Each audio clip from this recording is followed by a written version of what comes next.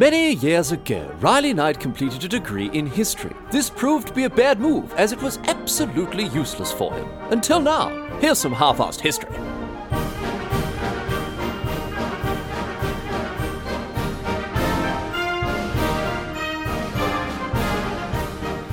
What's going on, mate? Great to have you back for some more half-assed history. This week on the agenda, going to be having a chat about the Fourth Crusade. And I tell you what, mate, if you thought that you were across the greatest comedy of errors in the history of our civilization, bloody well think again if you haven't heard about the Fourth Crusade, because it is absolutely ridiculous what went on through this whole absolute debacle. So we're going to get into it, get stuck in and have a chat about what went on back in the 13th century. This is a long time ago here. We're going back a fair few hundred years here to again, this period known as the Fourth Crusade. And it all essentially came down to what was going on with this bloke called Pope Innocent III. He called a crusade to recapture Jerusalem, very much the in thing to do back in those days, from the Muslims who controlled it at the time. Now, instead of doing this, instead of managing to capture Jerusalem for Christendom, they basically stuffed it all up beyond belief and made an absolute dog's breakfast out of the whole things. And this whole sort of big schmozzle ended up culminating in them sacking a Christian city, the Christian city of Constantinople. So the Crusaders went off to recapture Jerusalem from the Muslims, and instead they burnt Constantinople down to the ground. Again, a Christian city. So good stuff from them. Let's get into it and chat about exactly how this went down. We're going to go back even further to start off with in 1099. So in 1099, the Franks, who are the precursors to the French, the Belgian, the Dutch, and the West German people here, they established the Kingdom of Jerusalem after the First Crusade. In 1187, Jerusalem, which is, along with much of the rest of this Kingdom of Jerusalem, falls to Saladin. Now, you may have heard of Saladin, especially if you've played Age of Empires 2. You'll know that Saladin was an absolute fire cannon. He was, and he absolutely tore it up from up and down the Middle East throughout that period, and again reclaimed much of this so-called Kingdom of Jerusalem. Now, 2 years later, during the Third Crusade, the invading Christians actually managed to chuck some punches about here, but they couldn't capture Jerusalem once again during this Third Crusade. So this directly led to the Third Crusade a couple of years later, which again was an attempt to recapture this holy city. It's all about Jerusalem and all about the Christians trying to capture this, what is a holy city for them as well. So it does kick off here with Pope Innocent III. The story is sort of mainly revolving around him and his decisions, his actions, right? And so in 1198, Lotario de Conti di Segni is elected the Pope in 1198 on the 8th of January. Now, he chooses the name Innocent III, which I have to say I find highly suspicious I find it, but I can't find anything more on this bloke to indicate that the name isn't anything other than appropriate. But we all know what Catholic priests are like, so we don't want to go too far into that rabbit hole. Anyway, regardless of whether he's innocent or not, he wants to raise this grand army and take back Jerusalem, landing in Egypt and working his way northwards. This is his grand plan here to capture the city. And so his first call to do this, his first call to get people up and about and ready to go in this Fourth Crusade is actually largely ignored. People aren't particularly interested in listening to what he's going to say. All the German states at the moment, they're not getting along too well with the Pope. And surprise, surprise, France and England are a bit busy because, of course, they are engaging in their respective national pastimes of fighting each other at this point. So not too many people are particularly interested in listening to what Pope Innocent's having a chat about.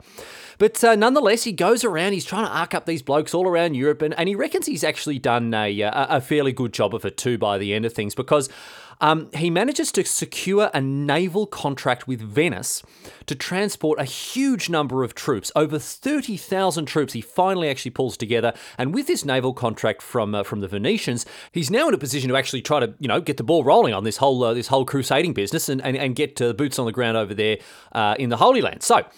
So essentially, in 1202 now, everything's ready to go. The stage is set. All the arrangements that this Pope has made have been sort of set down in stone, and he's ready to get things going. The Venetians, they've got all their ships ready to transport this enormous army, and then they are just sort of twiddling their thumbs waiting for people to actually turn up. Because even though all these soldiers and all these people have answered the call to the crusade, over 30,000 as I said, most of them decide that they're actually going to make their own way there and not go by the Venetian boat express here, which is a bit of a bloody problem here for poor old Pope Innocent III, because only 12,000 blokes actually rock up to board the ships. The problem is that Venice, has expected 30,000. They've been contracted for 30,000, and they have held up their ends of the bargain by providing 500 ships ready to take these 30,000 people across to Egypt. Venice demands full payment. They demand full payment from Pope Innocent, even though they're not using all the ships. They still say, mate, listen, you ordered it, you break it, you bought it, here are the ships. If you don't want to use them, that's not our problem. Stick it up your holy ass, mate, because you've still got to pay us what's due to us. So the Pope is now 85,000 silver marks in the hole here. He's a huge amount of money that he's just not going to be able to pay.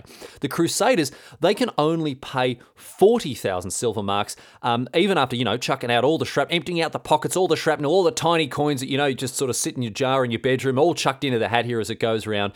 But the problem is, Venice is just, they are sticking to their guns here, and they are saying that they are owed more money, and they are going to get it one way or the other, regardless of what Pope Innocent III thinks. Now, this is the point where we have to introduce another character, and I'll tell you what an absolute rock star this bloke is. I don't know if you've heard of Doge Dandolo. This bloke is old, he is blind, and he comes up with an incredible idea here for the Crusaders to pay back the money they owe. This guy, I'll tell you what, he did not muck about. He did not muck about, and you're going to hear exactly what he got up to, because some of the ideas he had, I'll tell you what, geez, unbelievable stuff. So, Dandolo makes this proposal. He says, no worries, Pope, mate. No worries, Holy Father, you good fella. I'll take the Crusaders on the ships to Egypt just like you planned, so you can do the big invasion northwards, whatever else, if, and only if, you go and absolutely wreck the port town of one of my major financial rivals. So one of the major trading rivals of the Venetians is in the crosshairs here for Dandolo, and he says these Crusaders can go wreck this port town, and they'll consider the ledger even. So Dandolo wants this town, which is called Zara. It's called Zadar now, but it's in Croatia, what today we call Croatia, and it's ruled over by King Emmerich of Hungary, more or less under the control of him. A couple of little political sort of wrinkles there, but essentially King Emmerich of Hungary more or less controls this port town Zara, and Dandolo, he wants it sacked. He wants it burnt to the ground, and a bunch of Crusaders, because of course this is a Christian city ruled by a Christian king, they're like, no, absolutely not what I signed up for, not going to do this, and they go back home. They turn tail and they go back home because they're worried about being excommunicated. The rest of the army are like, no worries, mate, whatever you want us to do, it's all the same to us. Put a city in front of us, put a torch in my hand, and I'm happy. I'll burn anything you want down to the ground. Don't even worry about it. So the rest of the army, they jump on the ships and they head off on the 10th or the 11th of November in 1202. Now, the Pope, he's heard of this funny business that Dandolo is being up to, because Dandolo, he's not being very forthright with the Pope about it. He's like, look, I've come up with a plan. Don't even worry about it. I've got you boys on board. We'll call it even if they just do this one little thing. Don't even worry about it. Just, I'll take care of the details. See you later. Don't even worry about it. But the Pope, he's heard of these shenanigans, this chicanery that Dandolo is perpetrating here. And he actually, once he hears that they're going to go and wreck a Christian city, he says, absolutely not. I forbid you all from attacking Zara.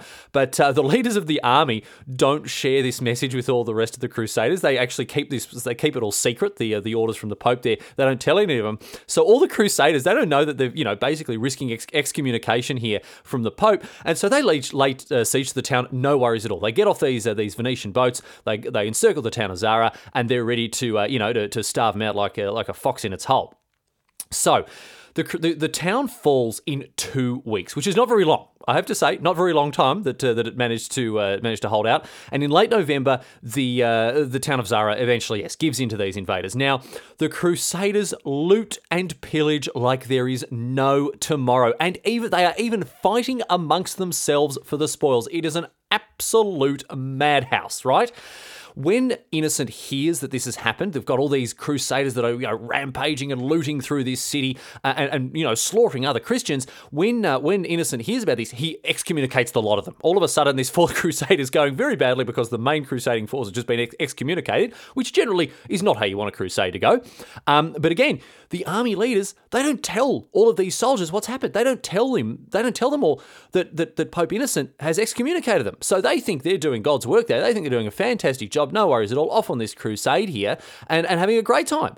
So This is a little bit of a problem, to put it mildly, for Pope Innocent and his sort of well-meant attempt to go and, slaughter a bunch of Muslims. Instead, he's ended up essentially causing a Christian city in Zara to be attacked and had a bunch of Christians put to the sword instead.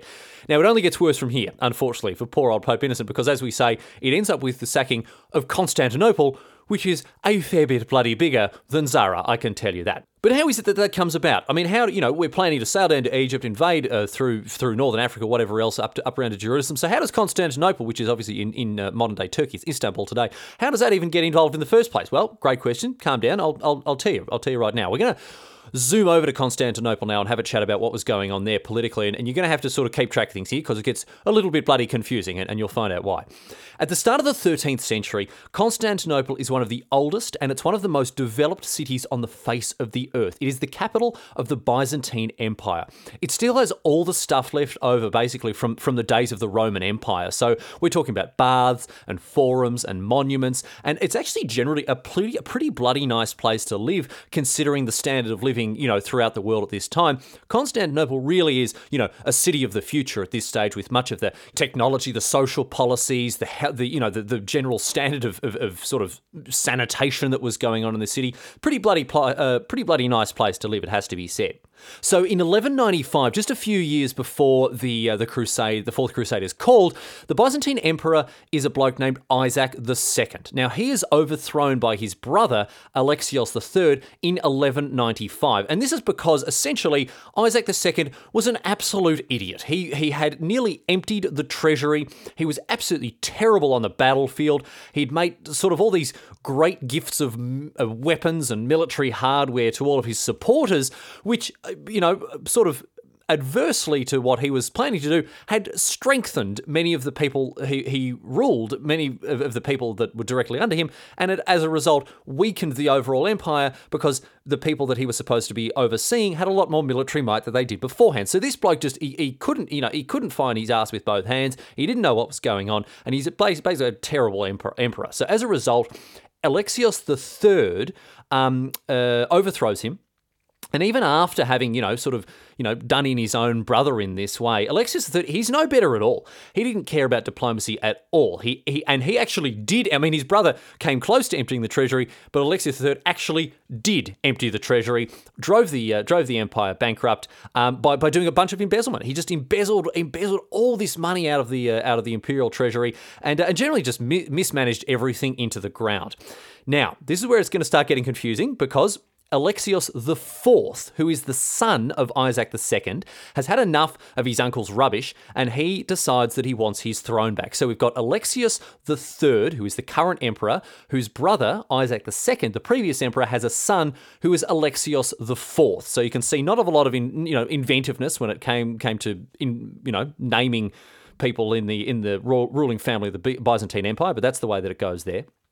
Now, this is where we have Venice come back in, because Venice and Byzantium, they absolutely hate each other. They hate each other's guts. This is based on years of rivalry with politics and trade. And on top of that, this is where old mate Dandolo comes back into the picture. He was reportedly blinded by some Byzantines when he visited in 1171. So he's got a huge chip on his shoulder when it comes to dealing with these bloody Byzantines, because again, this age-old grudge and rivalry that these two nations have has really made him a very unhappy chappy. So, surprisingly, it's to the Venetians that Alexios IV, the son of Isaac II, he gets in touch with these Venetians, and he offers to pay off the debt owed by the Crusaders.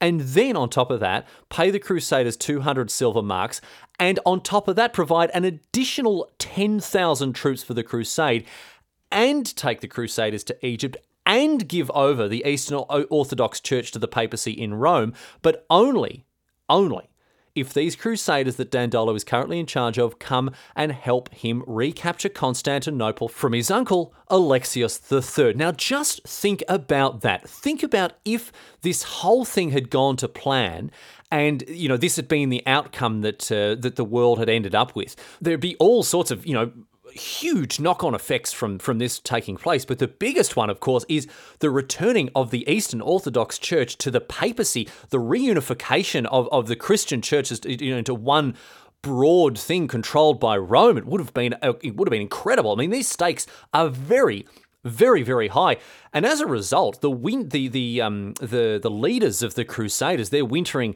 in Zara. They have a good old think about this, because Alexios IV is making an offer that is pretty bloody tasty for them, and they're really giving it a good fair bit of consideration. They're holed up in Zara. After having conquered the city, they decide to winter there, so they stay there for a couple of months from 1202 into 1203. And Dandolo, believe it or not, he is absolutely up for this. Forget the fact that he hates all these Byzantines, and he can't stand the sight of someone like Alexios IV. He is absolutely ready to go here, because he wants to go and get up in the business of the Byzantines in a major way. He wants to go and absolutely wreck them and tear them to bits. Never mind, it's a Byzantine who's actually asking him to do that. Doesn't matter. Any excuse will do for him. But the problem is, he doesn't really believe that Alexios IV is going to come good on his promises. So he's going into it thinking, well, I'll do it anyway, even though I'm not expecting this slimy bastard to hold himself good to his word here. So, by the way, I didn't mention this. Doge Dandolo, he's 90. He's 90 years old. He's blind. He's been fighting most of his life, whether it's in the counting house or on the battlefield. He's an absolute. He's one of the hardest bastards you're ever going to meet. And what he does is he goes around and he bribes a bunch of the other leaders of the crusade here in order to support him. And eventually, as a result, most of the leaders of this army, they agree this is the best course of action. Let's go and sack Let's go and sack the capital of the Byzantine Empire, a Christian city, Constantinople, on our way to reclaiming Jerusalem and the Holy Land for the Christians. So that's the convoluted chain of reasoning that they all go through to get to this point. However, I have to say, some of the leaders, they decide against this plan. They are not going to go and wreck another Christian city, and as a result, they got on their boats and they go straight to Syria and get stuck in there. So you can see it's already just it's an absolute big bowl of spaghetti. There's people coming and going, and no one knows what's going on properly with this whole crusading business. But I tell you what, Doge Dandolo certainly knows what he's wanting to do, and as a result, the rest of the Crusaders, they sign on with Alexios IV's plan, and they sail off to Constantinople, arriving there on the 23rd of June in 1203.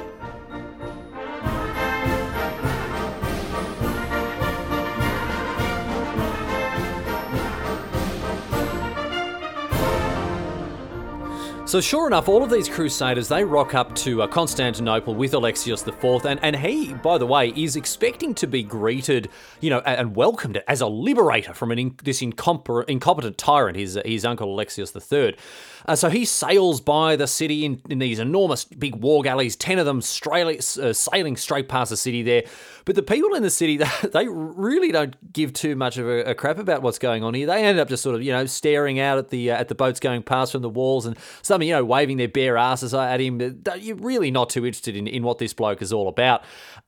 So as a result, Alexios IV is a little disheartened, but nonetheless, he gets on with the job at hand, and the Crusaders, they all unload on the banks and set themselves up to lay siege here to Constantinople. So they all assemble and they start to skirmish with the city's defences. And there's a fair bit of fighting back and forth like this, but all these sort of little squabbles and minor conflicts around the walls of the city. But eventually, Alexios III, he's had enough. So the current ruler, he's had enough of this rubbish from his nephew, and he decides he jumps on his horse, he gets together 8,500 men, and he says, "Bugger this for a joke. Let's go and give this bloke a firm lesson in how the world works."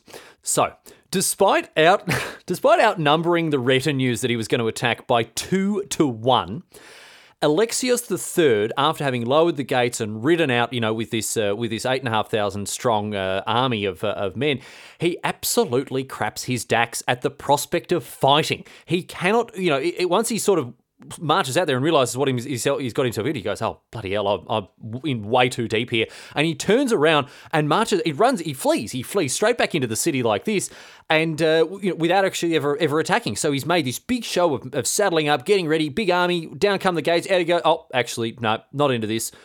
Don't like this at all. I'm out of here. See yous later." So obviously he's absolutely disgraced at this point because he's made an absolute mockery of himself and of his, any hope that he had of holding on to any position of leadership.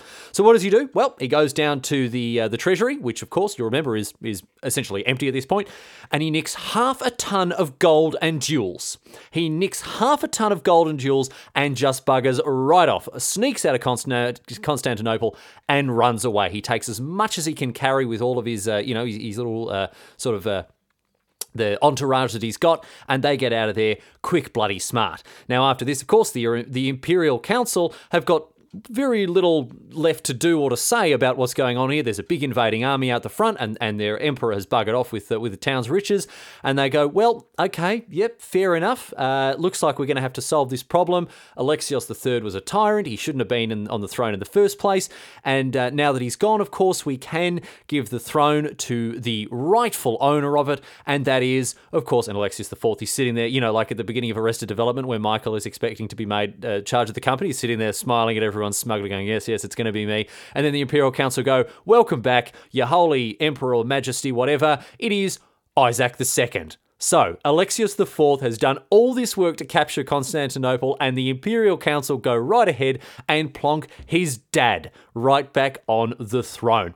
Now, obviously, Alexios IV is as mad as a frog in a sock about this. He cannot believe his luck. He is absolutely bloody hating it. But I'll tell you who else is hating it. It's the Crusaders. Because the Crusaders, they're not getting paid. They're not getting paid unless Alexios IV is crowned as the emperor. So they insist. They come out and, they insist as a group of men with, swords and a bloodthirsty attitude they insist that, no, Alexios IV probably should be emperor after all. So this means that a short time later, Alexios IV is ultimately crowned as the emperor of the Byzantines, but as a co-emperor with his dad. Now, as you might imagine, he's not too thrilled about this. I mean, it's better than nothing for sure, but Alexios IV has done all this work, and now he's having to share the throne. And, the throne's probably not even that big. I don't know if it can fit two fully grown men sitting on its side, but I mean, maybe he's having to sit in his dad's knee, and that's not a great position for any emperor to be in.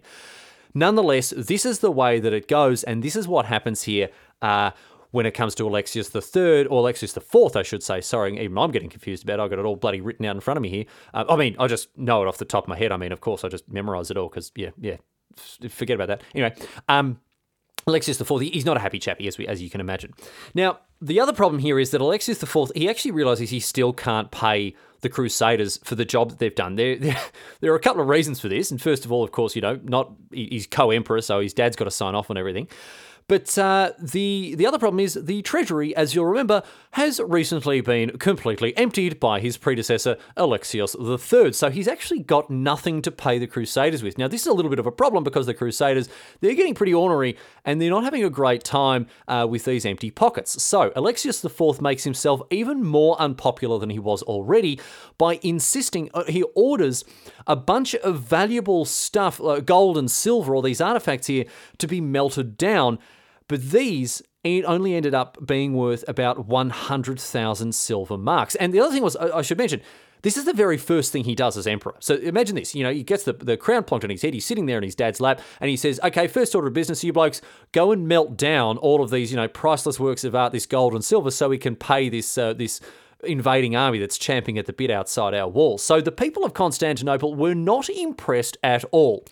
Now, would you like to know what Alexios IV does in response to the civil unrest he is facing with all these people being unhappy about the Crusaders there? Well, obviously, Alexios is a bit worried for his life. He's a bit worried for the security of his leadership. And obviously he decides the best way for him to sort of cement and strengthen his grasp of power on the city and on the empire more broadly is through force of arms. And so what does he do to raise himself an enormous army? He renews his contract with the Crusaders. That's right, he doubles down and decides, well, I've got this army here that they all hate, may as well keep them around just to keep the peace. This proved to not be one of the most stunningly brilliant ideas in the history of humanity, but that is the way that it goes. Now, Things, a bit of a spanner gets thrown in the works here in the new year, in January 1204, because at this stage Isaac II dies, and everyone absolutely bloody hates Alexius IV because he's kept these crusaders around, and all the people in Constantinople, they are bloody sick of it, and they don't want him there. So after the death of Isaac II, some people in Constantinople decide they're actually going to take it upon themselves to get this bloke off the throne. Alexius IV, they're sick of him, and they want to get rid of him once and for all. So it is this bloke, and I'm very sorry to say that his name is also Alexius Ducas, right? He takes it upon himself to make a move here. He personally overthrows Alexius IV, if you believe it, with his bare hands. He sneaks into the imperial palace and he strangles Alexius IV to death. Right? So this bloke, Alexius Ducas, crowns himself now as Alexius V. Yes, of course, you couldn't have planned it any more perfectly. So this is how things are looking here at the beginning of 1204. We have Alexios V, who has no formal agreement with the Crusaders, who has no history of dealing with these, again, these rather nasty blokes that are still camped out the sides of the city walls. And now the Crusaders end up being pretty bloody furious that their boss has been murdered like this. They end up flipping the table and they attack the city out of rage and anger and frustration on the 12th of April in 1204. The Venetians, they rally themselves on the water in their ships and attack from the harbour, and the soldiers attack on foot, and they absolutely give the city the business good and bloody proper. By the 13th, one day after this attack begins, they have captured the city. It takes a day for Constantinople to fall to the Venetians and the rest of these crusaders, and over the next 3 days, they subject it to one of the most brutal sackings the world has ever seen. They break into churches and into monasteries, and they loot absolutely everything out of them that isn't nailed down. They steal or destroy old and valuable, priceless works of art that have been collected in the city over the centuries. They burn down the great library of Constantinople. They ruthlessly rape and slaughter the inhabitants of the city, and they make an absolute farce of this whole process here. They put a prostitute on the throne in the Hagia Sophia, and she's singing all these dirty songs while drinking out of, holy goblets and all the other stuff that they'd nicked from all the temples and things. So absolute debauchery, absolute disrespect. One of the most brutal and uncompromising sackings that a city has ever been subjected to. All up, this is where it's really just staggering to listen to the numbers involved. All up, the Crusaders loot nearly 1 million silver marks from the city. 1 million. Consider the fact that the Venetians were charging 85,000 marks to transport all these crusaders across to Egypt, and the crusaders end up looting 1 million marks from the city of Constantinople. They pay the Venetians the 150,000 marks that they owed them, and then they divide up another 150,000 between the Crusaders themselves. Now, this means that the knights and the nobility, the people who are sort of in the upper echelons of society, actually steal more than 500,000 of these marks between themselves, and they didn't share anything with anyone. Nonetheless, the Venetians are happy because they've been paid what's owed to them and then some, and the Crusaders on the ground are happy because they've had their pockets lined as well, and all of these other blokes are well and truly happy because, of course, they have, they've made out like actual bandits in a literal sense as well as a figurative one. So how does this story end? What's the sort of the finish point for this farcical attempt at a crusade to recapture Jerusalem and the Holy Land? Well, I mean, some of the Crusaders, they do go on to the Holy Land, but absolutely nothing came of it, essentially. Most of them actually just end up going home. The scattered few who made it all the way there obviously never really had much of an impact, and obviously the Crusade was effectively over by this stage anyway. Pope Innocent III, he made a very, very big show of absolutely slamming all of these Crusaders who sacked Constantinople, makes a big song and dance about how awful and how terrible they are and how they've been excommunicated and all of the rest of that stuff, and then starts to go pretty quiet when he accepts all of the sacks of jewels and gold that some of the Crusaders actually bring back to Rome for him. So turns out he's not so innocent after all by the end of it. Anyway, It was also effectively the end of any kind of friendship or goodwill between the Catholic and the Orthodox churches, and they already didn't get on well. And from now on, you know, it essentially only gets a lot worse for these two churches there because of this, you know, horrific debacle that's gone on between the two of them. But much more importantly to this whole story from a sort of a more global perspective is the fact that the sack of Constantinople, it hugely weakened the Byzantine Empire politically and militarily. The Byzantine Empire was a bulwark against Islam from the east, and the sacking of Constantinople took such a huge amount of wind out of the sails of the Byzantine Empire that they weren't able to do the job that they'd done previously in holding back invading Islamic forces. And this means that the Turks are eventually able to capture the city in 1453, which marks not only the end of the Byzantine Empire, but also the downfall of Christianity in Anatolia, which means that the Fourth Crusade, on a very wide level, if we really zoom out and look at its overall effect here, the Fourth Crusade, which again began as an attempt to weaken the presence of Islam in the Near East, it actually did the complete bloody opposite.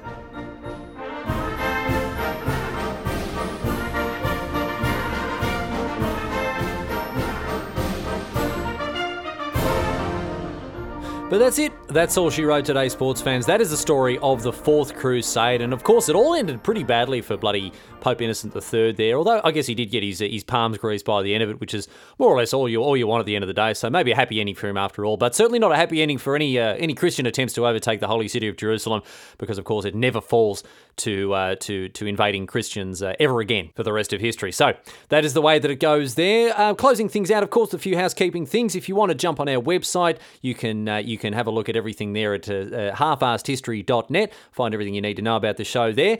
But that's just about that for this week. We're going to finish things off, of course, with, it's actually not from a Reddit historian this week. It's from a scientist on Reddit, scientist by the name of Chief Dragging Canoe, who asks, if Catholics only have Mass on a Sunday, does that mean they cease to exist for the rest of the week?